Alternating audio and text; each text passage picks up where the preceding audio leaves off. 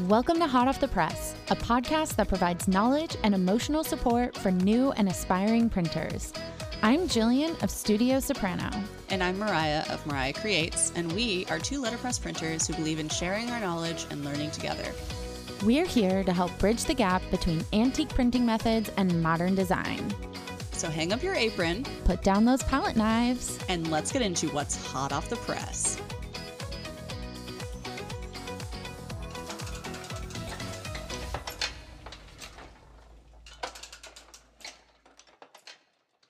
Hello, friends, and welcome back to Hot Off the Press. I'm Mariah of Mariah Creates, and I'm here with my lovely co-host, Jillian of Studio Soprano. And in today's episode, we are actually going to be answering some of your questions. We had a question box on Instagram, and we had some really great questions from people across the world, which is really cool. So we're going to go through and answer some of those and hopefully give you a little more insight. So if you have any other questions, feel free to drop us a line, and we will answer them in a future Q&A. Yeah, let's get into it. Yay! I'm so excited for this. Yeah, it's always fun when people submit their questions. Like, I really enjoy when people come to you with things they want to know about, or a couple of these also were like, hey, I have a suggestion for something you can talk about on the podcast, which is even cooler. So please keep them coming. Yes. Anything you want to start with? Are we starting from the top? I think so. Yay! We got a good one from Nap Design Co. Do you see it? Okay, so the first question we're going to do is from our lovely friend, Kara Jo, at Nap Design Co. And she asks, do you prefer a kiss or a bite? Wow, that is a loaded question. I mean, printing, definitely printing. Thank you for the clarification. I love her freaking so love this much. question. Yeah, so that is a loaded question. If you are not familiar with letterpress, it may be a bit confusing. So let's clarify first of all, a kiss or a bite, different depth of impression when you're printing letterpress. The traditional way with lead type specifically is to get a kiss impression, which is very little to no impression in the paper at all. And the more modern take is a deeper bite where you can really see the punch in the paper from the form or whatever you're printing. There's, I think, a lot of the reason that modern printers prefer a bite is because it's something that isn't replicable on a digital printer. It's not something that you get like from any other style of printing. It's completely unique to letterpress. So I prefer a nice deep bite. The kiss impression is really all that you want to do with type. You don't want a super deep impression with lead type because it's soft and you can damage the type really easily with that. So, we are specifically photopolymer plate printers, so we can really smash them all we want. As long as the press opens back up, we're good. But if you're using type, it's definitely something to be a little more cautious of if you're trying to get a deeper impression. Not necessarily ideal. Yeah. I also find that like a kiss impression is really challenging for me to do on my platen press because like one edge is always slightly impressed. You know what I mean? Even if I take all of my packing out, like I would really need to like adjust my platen well. But I 100% agree with you. The biggest difference for me is like why would I want something that's printed just on the surface when I could get that digitally printed and it would look way better because it's going to be crisper? Yeah. So I'm all for the bite. Yeah, I think we're both pro bite. I do think also like even people who really like a deep impression on their paper, they still like we all still vary a little bit on like how much show through there is. Like when you turn the paper over, whether you can see the impression on the back. I think we all still vary a little bit in that. But I would say that the majority of modern printers using photopolymer are probably going for a deep bite. This is a good question that I have for you. Yeah. What is your preference when printing on 110-pound paper? I go back and forth with that. It's so hard because like you want that impression. Like I basically want as much impression as I can get without like straight up making it embossed on the backside. You know what I mean? Like I think like I'll show you because I'm on the camera with you. But like Mhm. my disco cards happen to be within hand's reach, and I don't even know if that'll show on camera, but it has a Mm-mm. little bit of show through, but it's not like super dramatic. But yeah, yeah, it's Yeah, tough. I just shipped out a job this morning that the main invitation was on 220, so of Hmm. course that's deep and juicy. And then the detail card was 110 pound, but when you Yeah, put them side by side, like as a visual artist, I always want them to look similar, especially since this client has made the investment in both of them being totally. letterpressed.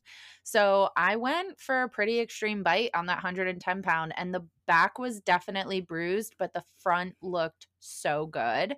Yeah, Um, so, but I don't always do it. I tend to like really back off on 110 pound, and it does end up looking more like a kiss.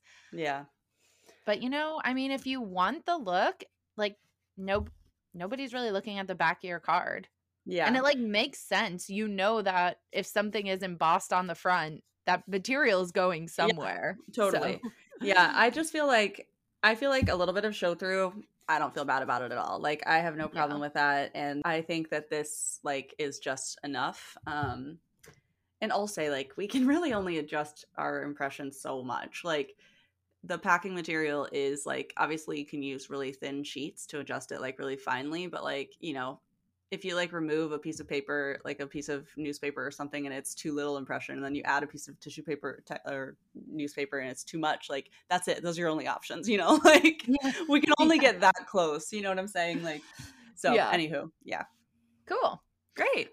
All right. So the next question on here is, if you don't plan to keep samples of a job, so this is a question for printers, it sounds like. If you don't plan to keep samples of a job, do you still print extra? I mean, yeah. 1,000% I do. Yes, every single time I print extras, I print as many as I can.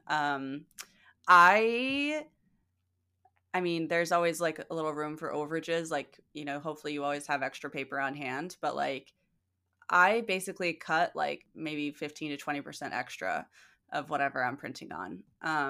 And I'll print up pretty much, and unless it's something like a specific, like a normal size, a normal like paper that I keep in stock, like that stuff I will Mhm. reuse. But like if it's like a specific stock and I ordered so much extra, I'll print every single one of them. Because I feel like, sometimes you get oil on something, or like, what if you drop the stack and then 10 of them are dirty? Like, you know what I mean? Like, I'm not kidding. This has all happened. Obviously, I'm speaking from Yeah. experience, but like, Yeah. yeah, I mean, yes, I would absolutely, 100%. Yeah, I am trying to find like a good balance here because I've been exactly the same way, especially for like special ordered paper, because I hate having stacks of just like 2 or 3 sheets or even just like 10 Yeah, sheets of something sitting around because it's a yeah, pain in the butt to organize like in my mm-hmm. inventory. But for things that are like my house stock, Yeah, obviously I can use 5x7s that I didn't print for this job on the next job that comes in because this is my house stock. So I've been really trying to find like the best number to stop at so that I don't have, 10 of something that I'm never going to use. It's not my artwork, it's not my sample. Like if I'm printing for another stationer, I'll usually just send it to them. But like I'm trying to hone in now. Like instead of doing 10, can I do 5? Last night I was trying to print like 3 extra and then I miscounted a stack and needed 2, so I only had 1 extra. And I was like, "Oh my god, I." yeah. See, that's why I print so many extras. Yeah, because No, I was so thank you. nervous. I was like, Yeah, "What if one of these mess up? Now they are 1 short." But I do hate having so many like sitting around? yeah. Okay, so I mean, I know that you've dealt with a couple of circumstances where people have asked for like 5 extra or 10 extra like down the road. They get their invitations, they realize they forgot to invite 5 people. Like, I don't know how that happens, but it does. It totally does every single time. So like then, what are you going to do? Like re-ink up the press and like order more paper? Like, I don't know. I like to err on the side of having too much rather than not enough. Maybe that's That's just true. my that's my general lifestyle, but I mean, uh that's been me up until this point. I'm just bursting at the seams with all of these like onesie, twosie, tensie yeah. extras of these random ass jobs. Which is why I'm trying to hone it in. You know what we should do is ship them off to those paper makers so they can use it for their paper, there's handmade paper. Yeah. We should ask somebody like what, like, because if there's ink on it, like how does that affect the paper making process, I wonder. I've made paper out of my cards, and the only Yeah, thing that's different is, like, the ink will show up in tiny little specks. It that makes literally sense. starts to look like a funfetti cake Like a c recycled paper. paper. Yeah. Mhm. Yeah, yeah, Yeah. yeah. Cool. Alright. Good question. Yeah. So, okay. So Yeah. from World Will Awaken, this is Jasmine. Why would a customer choose one option over another for a project? And how do those things affect pricing, quality, appearance, etc.? I think that she meant like different print methods, different paper stock, that kind of thing. Mhm. Um, and so I feel like, there's a lot of layers to that question. And I do think we kind of covered some of them in like the Lost Art to Luxury podcast episode that we did. But I mean, first of all, like paper is, I think, a huge important factor, especially if you're already planning to get letterpress. It's like, I think it's 100% worth it to bump up your paper stock to something thicker. You and I both love to print on thick 220 or 236 pound cotton paper. And there's just nothing like letterpress on that thick cotton paper. um there's nothing like it. Like letterpress just shows so beautifully on super thick paper. So like I think that's really important. You're kind of showcasing the print method even more than you would on like 110 pounds. So And I it's would good say, to add in that just like what we talked about earlier, you won't have the bruising as yeah. much on a 220 or 236, Hmm. 'cause there's only so far you can bite into a 110-pound or a 120-pound Yeah. before you start seeing it on the backside. Yeah, totally. That's, I mean, and like we also talked about, you don't necessarily, some of our customers will just use the thicker paper for the main invitation and use thinner paper for other parts, like the details card or reply card. So, there's ways to kind of like, I think as stationers or as designers, it's really important to offer those options to your customers, because if they don't know it's an option, how would they choose it, Um, and they may surprise you, and if they said they had a budget of something and you offer this super cool thing, they might be like, you know what, that's worth it to me. I'm gonna go over my budget or whatever. It's I think a fun surprise sometimes when they choose some of those options, even if you didn't necessarily think they would. So just making sure that they have those choices. And, you know, I think showing people, I mean, it's hard to do sometimes because we can't do like samples of letterpress, but I think having examples and photos or a really good mock-up tool, I think that's the best way to convince people, is to like give them like the final version of what it would look like. And add those miscellaneous things in, even if you don't necessarily think they're going to go for it. They may see it as a completed project and be like, yes, I absolutely have to have that disco ball wax seal. Like, it's beautiful. I need it. Thank you very much. Yeah, I agree with everything you said. And the best thing to do as a stationer is to really standardize the options you want to offer, because there are so many options. And first and foremost, you need to be like the professional in the situation between you and your client. Um, and one of the best ways to do that is to like weed down. Is that, or is it whittle? Weedle. It's whittle? Whittle. Whittle? Whittle? You wanna whittle down. You wanna narrow down, how about that? Um, Niche down. Yeah, as the pro perfect. There you go. yeah. As the professional, you want to narrow down the options for your clients so that they're not overwhelmed, and the best way to do that is just to decide what papers you like to work with. Mariah and I both have house stocks, like our favorite preferred stock that we're gonna, like, continue to order in bulk and keep, but we will print on other things. It's just easier for us, especially when we're coming up with pricing and whatever, like, we're always gonna start with our house stock.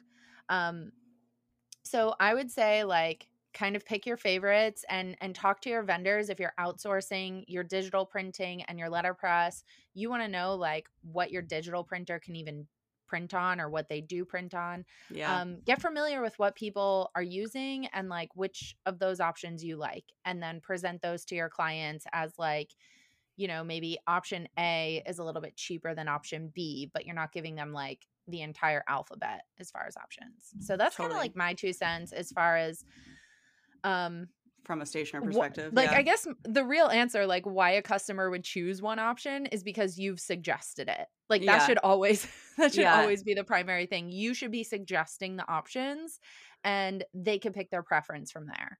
Yeah, I think that's a really good point. I also think like from a customer's perspective, like why would you choose one or the other? Like if you're choosing letterpress versus digital printing, there's definitely a huge cost difference. And that is a part of this handcrafted, labor intensive method. And it is completely unique. It's not something you can replicate with digital printing. It is truly like a physical tactile experience. That's I think the biggest reason to choose letterpress versus regular digital printing. But I also think like there's just a certain like when you open that invitation or whatever it is, that card, and it's letterpress printed on super thick paper that your stationer recommended you, and you're going to open that and be wowed. You know, somebody's going to get that and they're going to be like, oh man, this is beautiful. Like, I can't wait for this thing, or like, this card is so thoughtful, or whatever, because like there's intention behind it. There's like thought and there is manual physical labor behind it. And that just talks about the passion that the stationer, the printer, and that you as the customer have for that thing, you know, whether it's an event or even a thank you card or a business card. Like it just says, I've thought about this and I want it to have an impact on you. And the person will open that or get that and they will know that. Um, yeah, that's my thought anyway. I completely agree. Yeah. Okay, cool. Yeah, I just want to touch on like the last part of this question too, of how those things affect the pricing, quality, and appearance. We've already talked about the pricing, but as far as choosing paper options that would affect the appearance, if you're moving forward with letterpress, you want to make sure that you're choosing a paper option that is extremely suitable for letterpress, and 9 times out of 10 that's going to be a cotton stock. If you are working with like a digital printer and they're not printing on cotton but they're printing on something else, like, you may not get that pillowy impression that is in your head or that you've seen on Pinterest or that your client has seen on Pinterest. And so you really just need to make sure that you communicate those things well. Potentially ask your letterpress printer if they have any samples. They may not. And letterpress is one of those things where like it's not easy to make a sample. Like Yeah. you could just see if they happen to have one, but they may not.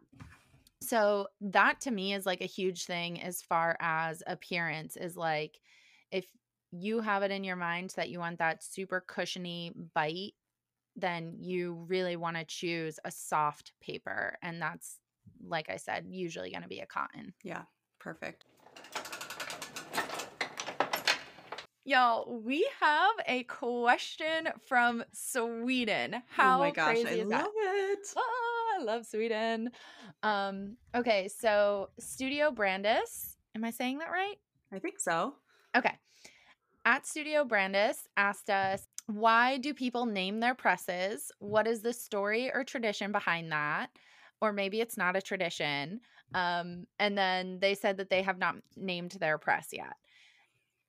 I don't know if there's a story or a tradition behind it, but I name everything. I literally name everything. What are your headphones called? Susan. Cute. Why? Just liked it? Just felt it? That's Because funny. sometimes I just want to be like, where's my Susie Q's? Oh, they're over here. That's funny. Okay, so I think like I don't think that there's necessarily like a tradition or like a story behind it, but I think it just has something to do with people like being emotionally attached to a thing. You know, like Yeah. people name cars, and I think that's more traditional, if anything. But I think that it just has to do with like, you know, you're really excited about that thing and you want to put a name on that. It's like, I don't know, it's like a way to describe it, a way to talk about it. It becomes part of your life that way, you know? Like, it is funny though. Yeah, let me tell you, when I'm bitching about Gordy, if I was just like bitching about my press and like in my exclamation sentences, I was just saying my press over and over, Yeah. like it would be way less effective. Totally. And I have I also think a lot of people use female names, which I think is so Yeah. funny. Mine is Presley, so it's not really a female name, and yours obviously isn't. But I do think people give them a lot of like girls' names. It's kind of like cars and boats and things. Like I think they're Yeah. just, we're just personifying the object. Yeah. Plus, you spend a lot of time with your press. Yeah, Like, yeah, it's a so buddy. much It's a time. buddy. It's a friend. I mean, ours have taken on entire personas. There was a brief moment in time where Gordy ran my Instagram account. Yeah, totally. Yeah. So I don't know. Yeah. If someone out there knows a specific tradition that has started this, and it doesn't even necessarily have to be for presses, but like what is the tradition behind like naming machines? Feel free to write in and let us know, and then we will do a little update on this one. But yeah, Yeah, I think we'll have to do a poll too and like see how many people have named their presses and how many haven't. Let's get like a number for that. yeah, yeah, yeah. Be really I love interesting to it. see. Yeah. I love it. Awesome. So this one from I think it's Tori Alicia. I could be wrong though. And her question is there anybody making letterpress machines that are quality and large format? So I think that she means like larger presses because there are companies that are making new like tabletop presses that are smaller. Mhm. I think they're Japan based that I've seen for the most part that make like they look like classic traditional antique presses, but they're brand new. And Mhm. then there's obviously like the Sizzix like craft brand. They have a little tabletop letterpress thing. It's kind of like you do like embossing, like it's like a little sleeve and you run it through a little cylinder thingy. It's a little smaller, so it's like cards, like greeting card size. So those are both pretty small, but I don't know that anyone like is making floor model letterpresses like we have that are platen presses. I saw somewhere on Briar Press, I think that there was a company in India making them, but I couldn't find anywhere on their website where they still are. And that article on Briar Press was from like 10 years ago. So I think that like basically the general consensus from what I've seen is that like the larger presses, like to make them again, you would have to make like thousands of them, to make it like worth it financially. They're really expensive. But you can get new, is it Kluge? Kluge. Yeah. Yeah, you can get new Klugis. They're not hand presses, they're like automated, and those are very expensive. So different. They aren't really making what we have anymore, from what I can tell, anyway, unless somebody knows different and wants to tell us that, because we'd love to find out.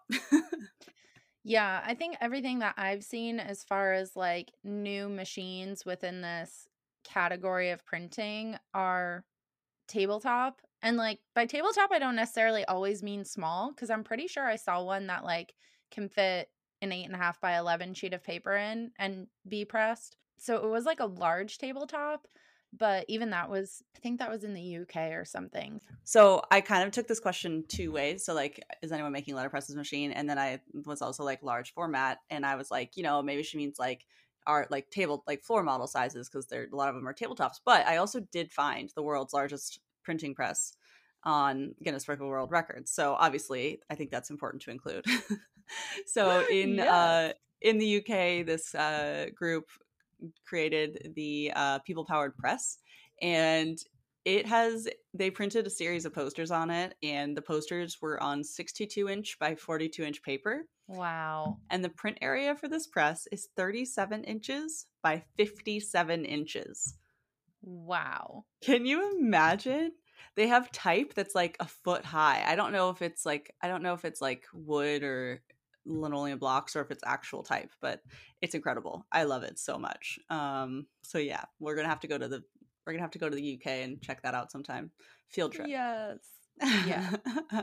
That is insane. That's crazy. Look I at love them. it. Look at Very, them very using a creative. brayer. Like, Yeah. Are you yeah, looking at it? Yeah, perfect. hell Yeah, yeah, isn't that I am. crazy? I had to also convert the millimeters to inches because, life in the US. Yeah, seriously. Cool. Fascinating. Thanks for sharing that with us. Yeah, absolutely. Fun fact of the day. All right. So we have one more question, and this is a really good one from at Clover Calligraphy Co.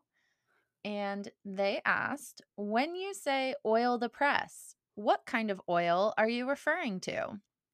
That's a fabulous question. Excellent question. And this is one that I spent hours of my life trying to figure out. Same. Yeah, okay, good. I'm glad Same. I'm not the only one. No, no, no. I There's had like no idea. I was like, there's so many kinds of oil. yeah, and I think I have a suspicion that you and I use two different things. So I'm curious to hear your answer to this. I use car oil, like you'd put in Same. your car. Yeah, okay, you do. Yep. Okay. But Um, I use a 3-in-1 motor oil is what it's actually called. yeah, I don't A know if mine's three 3-in-1 in motor. one, but it's 40 weight. I know that. Okay. Yeah, don't ask me why I know that, but I do. And yeah, I just spent countless hours searching the forums for that little tidbit because I had no clue what kind of oil to put on my press.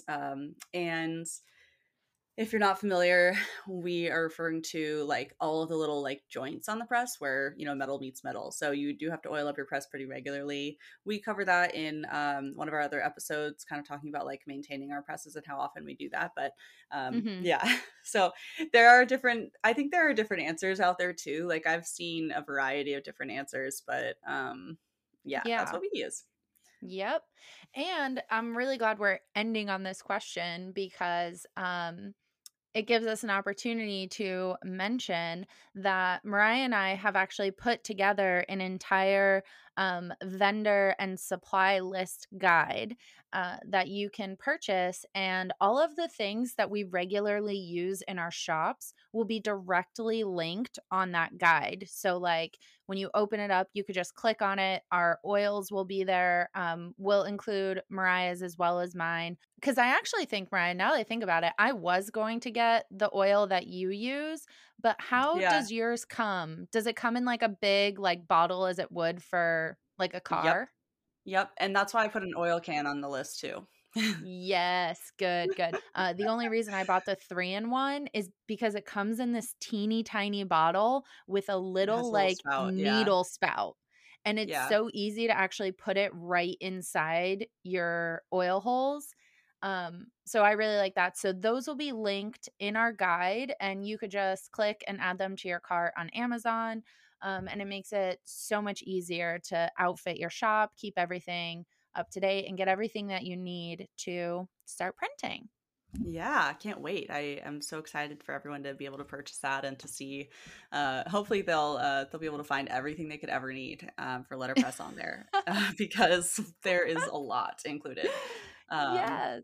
Yeah. yeah, cool. Awesome. Well, thank you guys so much for submitting questions. We're really excited to do these Q&A episodes because we love curating our content specifically to help you learn to print or just to feed your curiosity. So if you have any other questions, you can come over to Instagram at Hot Off the Press Pod and you could DM them to us. You could also send us an email at hotoffthepresspod@gmail.com, and we will keep doing these Q&A episodes every now and then when we have like a good chunk of questions to go through. Perfect. Awesome. Bye. Bye. Oh boy.